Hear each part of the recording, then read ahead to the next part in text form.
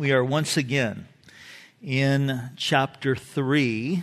Let's pray. Father, we ask tonight that as we consider your word, that you would speak to us right now, that you would make this alive and practical,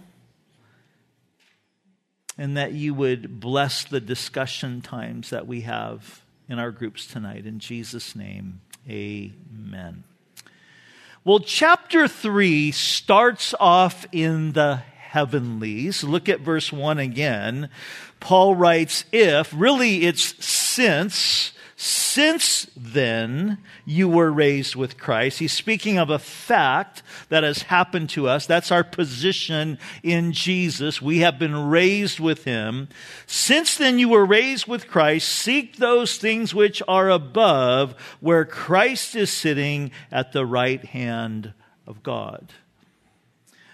And then he says, set your mind on the things above, not on the things of this earth. This chapter, it begins in the heavenlies, but it ends on the earth. Because what Paul talks about here in the end of this chapter is it's all about our relationships with one another. In the home, in the workplace, between husbands and wives, between parents and kids, between employers and employers. And that's important because, listen, Christianity is meant to be practical. It's meant to work in real life. So we've seen in this third chapter of our study in the book of Colossians that in Christ we have a new destiny, and that new destiny should produce in us a new outlook. Again, look at verse 1. Since then you were raised with Christ. Seek those things which are above, where Christ is sitting at the right hand of God. Set your mind, new outlook. Set your mind on the things above, not on the things of earth. Here's why. For you died, and your life is hidden with Christ in God. And when Christ, who is our life, appears, then you also will appear with him in glory. So he's saying, since heaven is in our future, and since in our future, we're going to be living with Jesus in his kingdom throughout eternity, that we are to live our lives now with eternity in view. To live our lives now with an eternal perspective. So we have a new destiny, and we also have a new identity. Paul also talks about how we've been made alive in Christ. And as Aaron talked about last week, us being alive in Christ means that we're to be putting off our old man and putting on the new man, being who we are now in Jesus. And all of that adds up to the reality that we are to then live our lives with a new approach as it relates to our relationships. And so that's where we're going to pick up tonight in verse 18. He says, wives, submit to your own husbands, as is fitting in the Lord. And husbands, love your wives, and do not be bitter toward them. Children, obey your parents in all things, for this is well-pleasing to the Lord. And fathers, do not provoke your children, lest they become discouraged. Bondservants, obey in all things your masters, according to the flesh, not with eye service as men pleasers, but in sincerity of heart, fearing God. And whatever you do, do it heartily as to the Lord and not to men, knowing that from the Lord you will receive the reward of your inheritance, for you serve the Lord Christ. But he who does wrong will be repaid for what he has done, and there is no partiality. Chapter 4, verse 1 is connected to this. Masters, give your bondservants what is just and fair, knowing that you also have a master in heaven. Now, when we read these verses, none of this really sounds abnormal to us because we're familiar with this. But here's what I want you to catch. What Paul is saying here would have been considered radical new thinking, especially for men living in the first century Roman Empire. Paul's teaching here would have been challenging to the cultural norms in the society of ancient Rome. And I point that out because I think it's really, really important that we remember the makeup of the first century Roman culture to which Paul was writing into. Let me give you some background into that culture. Rome was the dominant influence in the world at that time. They were the ruling power, and male dominance was written, get this, into Roman law. Men by law were the absolute heads of their households, and everyone else was considered inferior. The Roman mindset, now again, I'm just quoting history here. I'm not saying that this is right, okay? So let me make clear. Roman history, Roman mindset toward women said this. This is how they thought. This is what they practiced. We have prostitutes for sexual pleasure. We have female slaves to take care of our bodies. And we have wives to bear children and to take care of the house. That was the mindset, the male mindset, in first century Roman Empire. So literally under Roman law, a husband was obligated to provide a roof over his wife's head and the opportunity for her to bear children, and that was it. No date nights. He didn't have to learn love languages. None of that.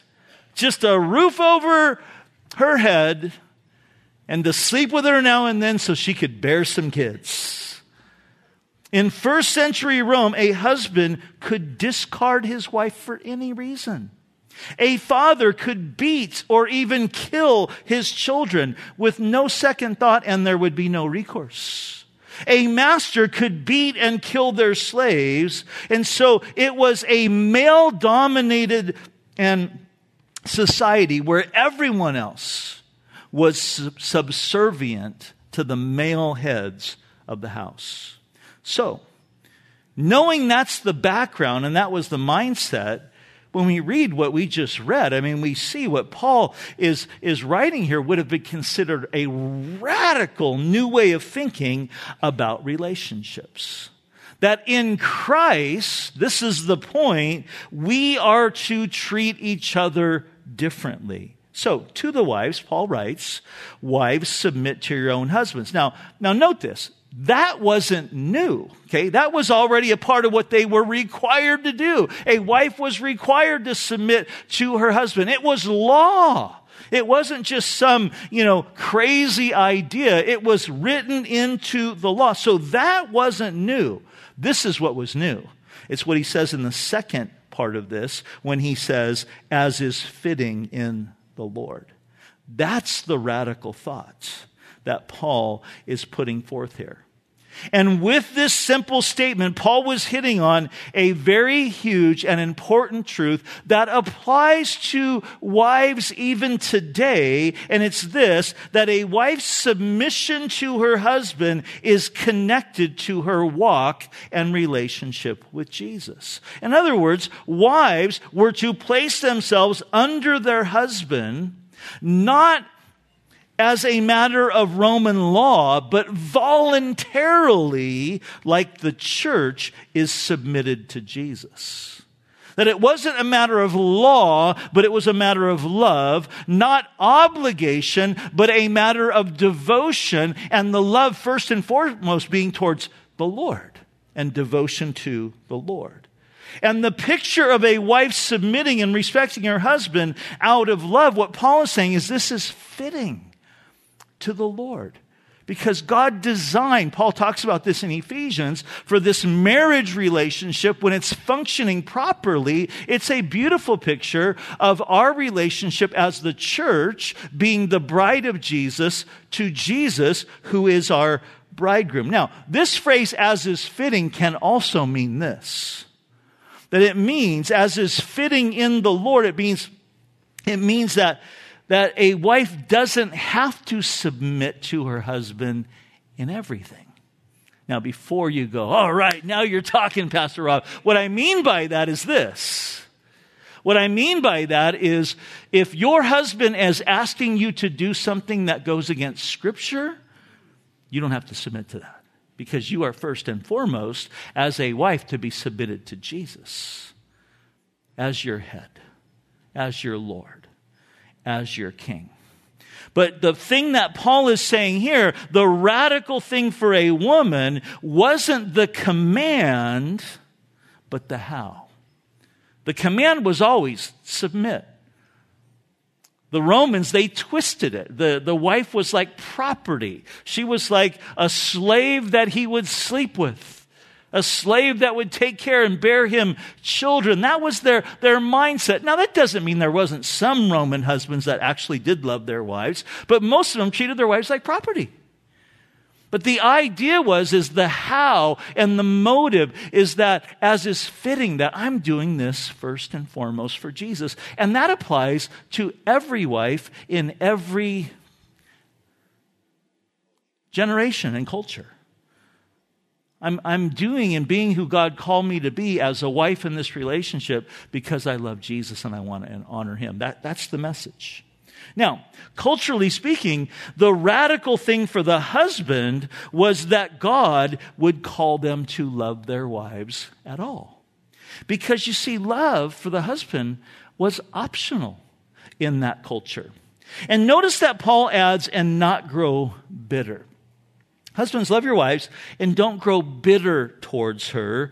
And the reason why he said that is because the men would view their wives like property and they would grow bitter. In the same way that we can grow bitter or dissatisfied would be another way to put it with, let's say, you buy a new car. And you're super stoked about it. And you're driving around so everybody can see you in your car, and you want to show it to your friends. But then 6 months goes by or a year goes by, the new model comes out, your friend comes pulling up with that. It's got even more gadgets than yours does. And you're like, man, I hate this car. I want that car, Because we want the new model. We get discouraged, Well, that's the thing. Like the husbands, they would get, after some time, it's like they'd get discouraged with their wives because they'd see a new model, coming by. It's like, I want that one now, That was the mindset. And so he's saying, hey, you love them and don't grow bitter toward them. Last week when my wife and I were in Oregon, we rented a car, and it was one of those cars that it was a little Prius, and it had those sensor warnings. None of my cars have that. So first time I've ever driven in a car that has that. How many of you have a car that does that? Okay, yeah, God bless you guys. My wife was like, this could solve all our problems. Because every time I kind of went a little too far to the shoulder, beep, beep, beep, beep, beep, And anytime I was backing up and got beep, beep, beep, and she's like, and she's my beep, beep, beep in my my car, She's like, this would be wonderful. This would solve all of our problems, But that's how the Roman men approached their wives. Is they would grow discouraged with them because they'd do something or they'd compare them with somebody else and they'd want a new model. But Paul says that in Christ, men, your attitude needs to change. And Paul even elevates love in the highest form here because get this, the word he uses for love is agape. And agape is the highest form of love because it's speaking of the way that God loved us. It's God's unconditional, perfect, and sacrificial love.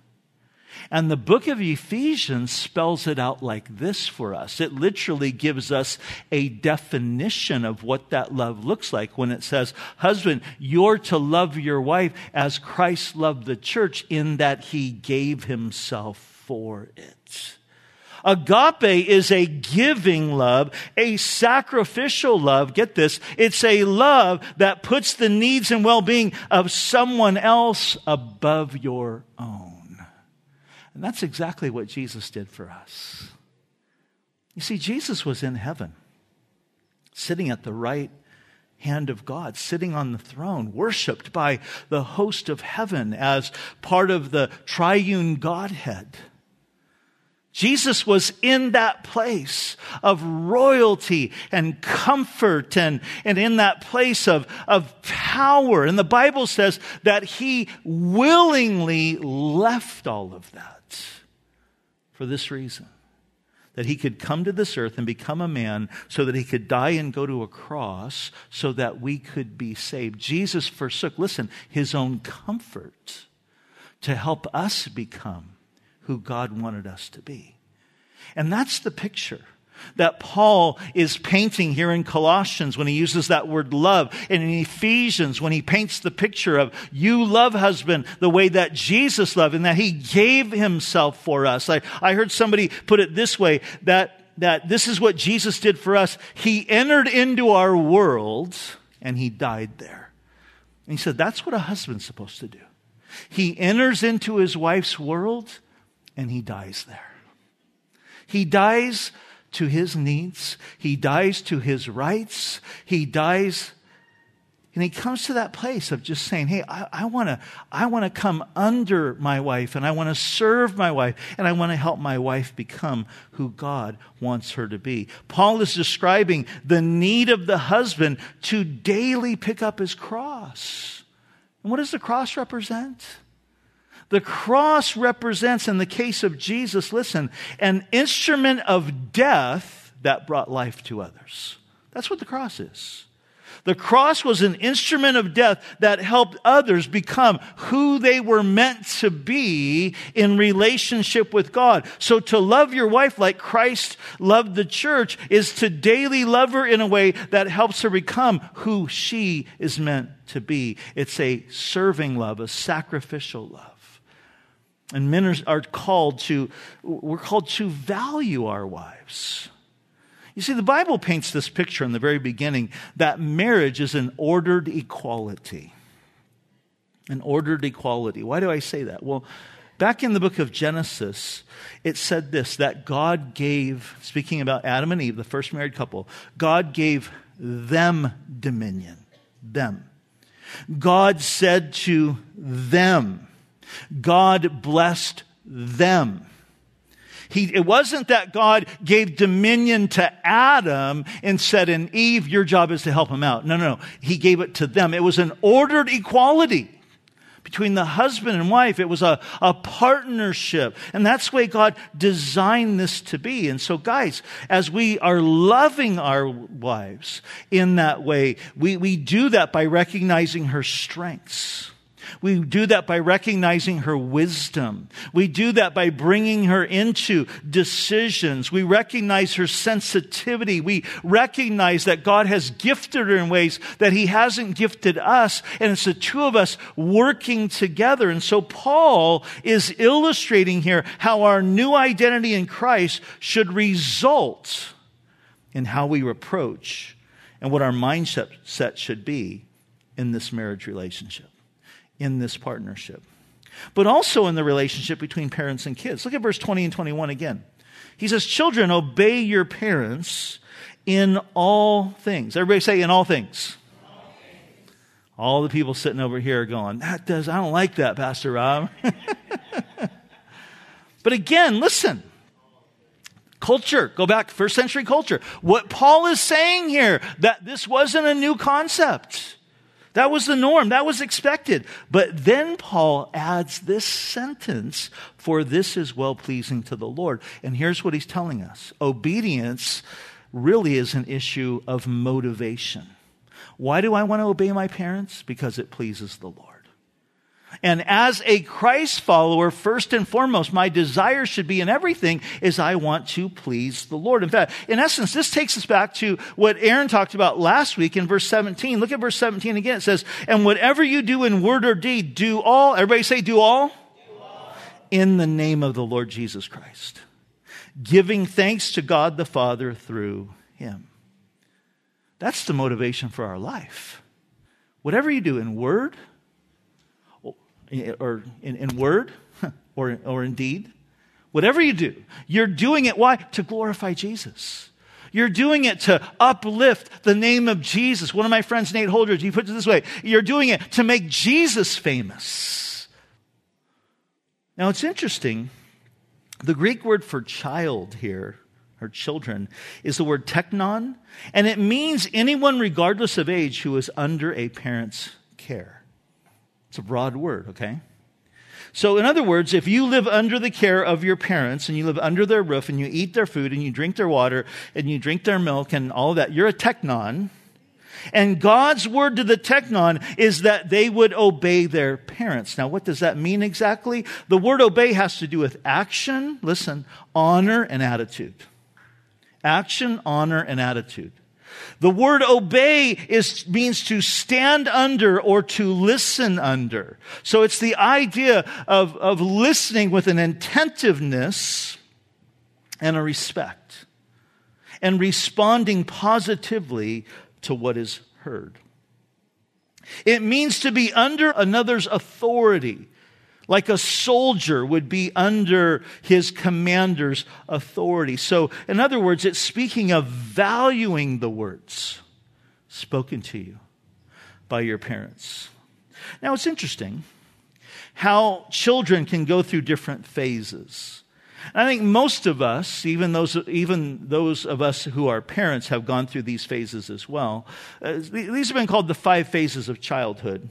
The first is young adolescence, and it means the young adolescent thinks, my parents can do no wrong. My parents know everything. My dad is the smartest guy in the world. My mom is the smartest gal in the world. Remember when your kids used to think that? The second phase is puberty. In puberty, it's my parents know a lot, but not everything. And then it comes to the third phase, the teenage years, where my parents don't know anything. And then that leads to the fourth phase in the early 20s, where it's my parents know more than I thought they knew, right? That's in the 20s. I start calling you like, hey, Dad, can I get some advice? And then the fifth phase is when they become parents. And then it's like, my parents actually do know everything. And they call you all the time. My son called me from Oklahoma today. Dad, got a few minutes? I got a question for you. I need some advice. I love that, you know. So it kind of goes full circle. But the key for us who are parents is to not get frustrated when they're in phase 3, all right? Sometimes teenagers complain to me, Pastor Rob, you just don't understand my parents. They're way too strict. It's so hard to obey their rules. And when they say that, this is what I say. I go, I want you to think about Jesus. Jesus was a teenager once. Isn't that wild to think about? And if there was ever a child who knew more than his parents, it was Jesus, right? In Luke chapter 2, verse 51, 52, it says, and then he went down with them. He's 12 years old this time, and came to Nazareth and was subject to them, but his mother kept all these things in her heart. And Jesus increased in wisdom and stature and favor with God and man. Notice that. When he's 12 years old, he's going down with them. He's making himself subject to them. And here's what's interesting. When Jesus finally stepped out of his parents' home and began his public ministry, remember what the first thing that he did? Remember how he began his public ministry? With baptism, right? He goes down to the Jordan River. Now I want you to think about this. He walks down into the water.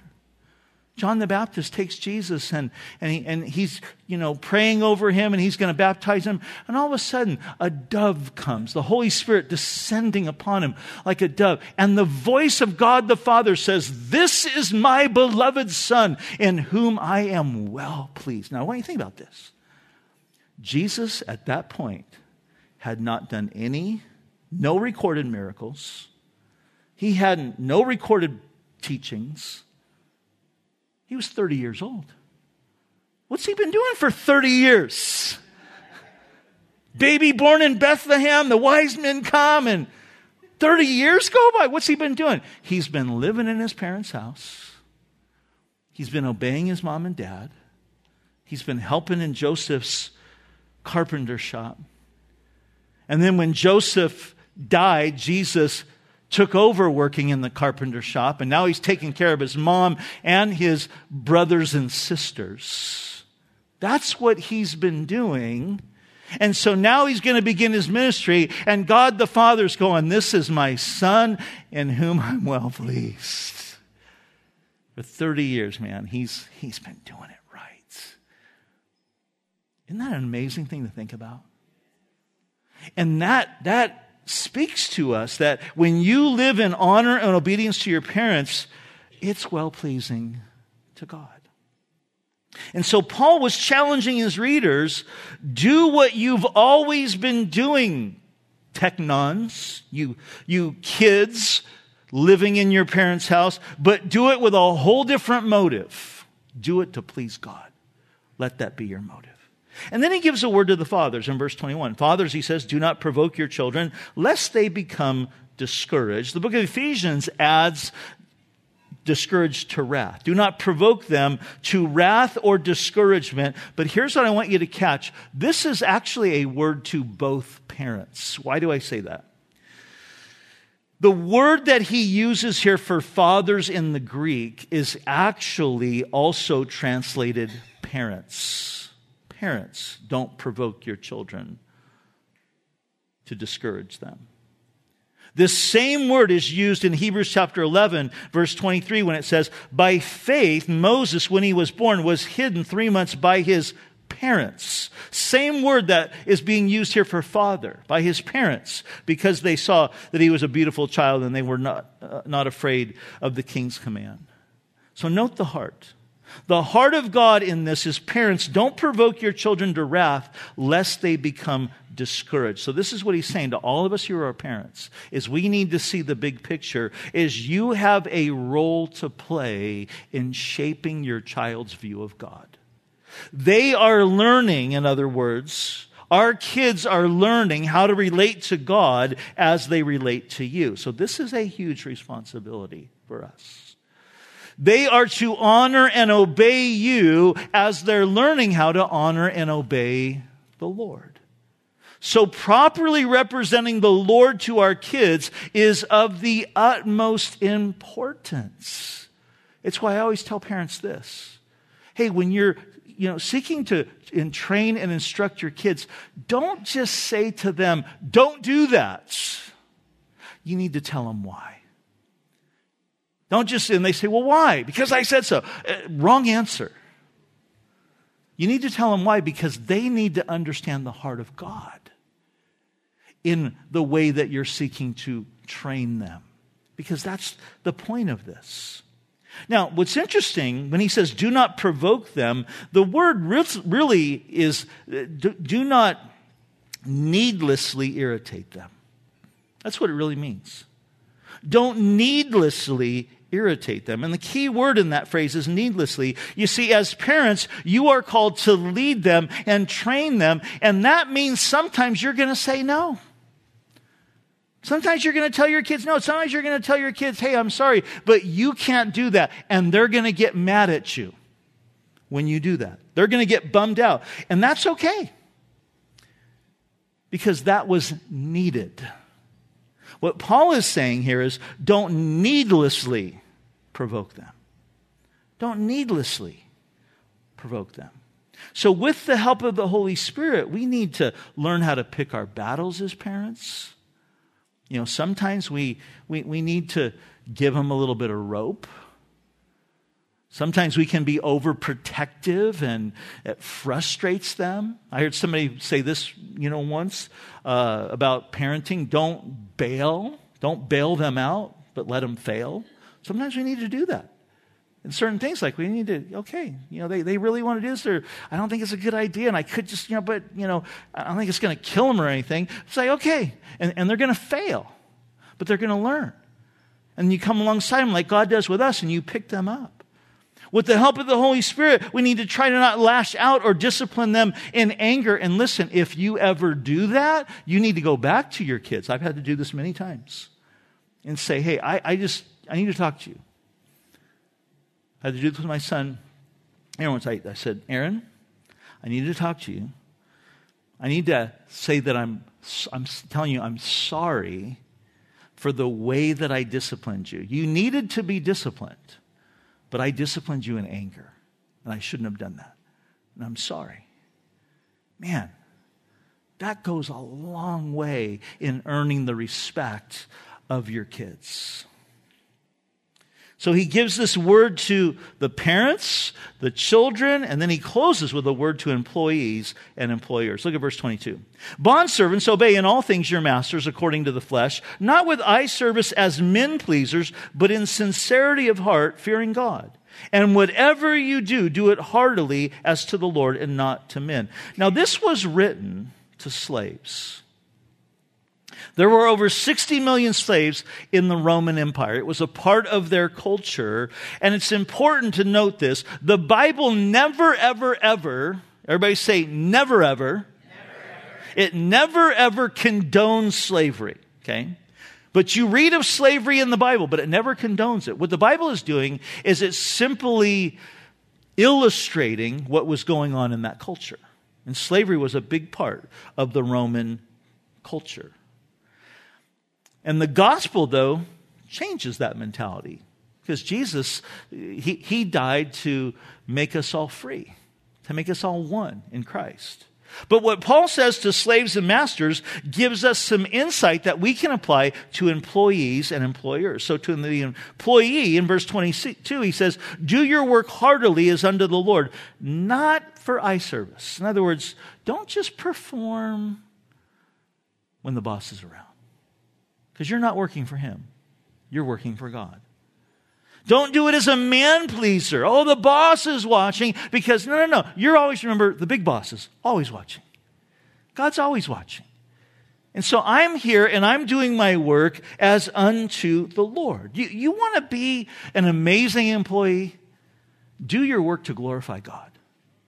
Go to work with that mentality. I'm here today, and everything I want to do, I want to glorify God. That's why I believe that Christians should be the best and hardest workers in every single company. We might not be the most talented, but we should be the hardest working and have the best reputations and be the ones that our bosses can rely upon the most. Why? Because we're working for the Lord.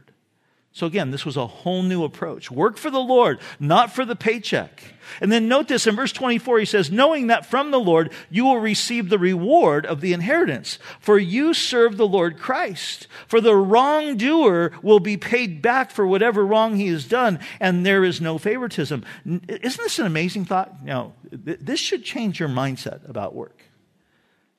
Paul's saying, if you go to work and you work for God, when you're going to work, that's going to be part of your spiritual reward in heaven. Isn't that amazing? You're going to get a reward in heaven for being a Christian that seeks to honor God in the way, in his work ethic, in her work ethic on the job. That's amazing. And then he gives a word to the employers, and we'll close with this. Masters, provide your slaves with what is just and fair, because you know that you also have a master in heaven. The implication here is you have the same master. Notice, you also, catch that? You also. The slave, the employee, he has a master in heaven that he's working for. You also have a master in heaven. Same master, and you have a different responsibility being the employer or being the boss, and you're to be just and fair. Why? Because Jesus has been just and fair to you. And so you treat the people that are working under you the way Jesus has treated you. And this is really an issue of stewardship. And I want to end with this. Catch this. You are a steward. If you are a boss, you are a steward. What that means is God has entrusted something to you. He's entrusted to you a position. If you are an employer, he's entrusted to you a company. You're a steward of that. But whether you're a boss or employer, you also are a steward of the people that God has placed in your care. And the way that you conduct your affairs and treat your employees can also be an incredible witness and testimony to who Jesus is if you are treating them justly and fairly the way that Jesus has treated you. So to wrap all this up, Paul is saying, because we have this new destiny and this new identity in Christ, it means that we should have a whole new outlook and way that we approach our relationships in the home and also at work. Let's pray together. Father, thank you for your word. I thank you, God, for how practical. Sometimes people want to say that the Bible isn't practical, but Lord, you speak here of things that we are living with and living in on a daily basis. And so, Lord, as we break up into our groups now to discuss these matters, may you be glorified in our conversation. May we stir up one another. As it says there in Proverbs 27, as iron sharpens iron, so does a man sharpen the countenance of his friend. May we sharpen and stir up one another to love and good works. In Jesus' name, amen.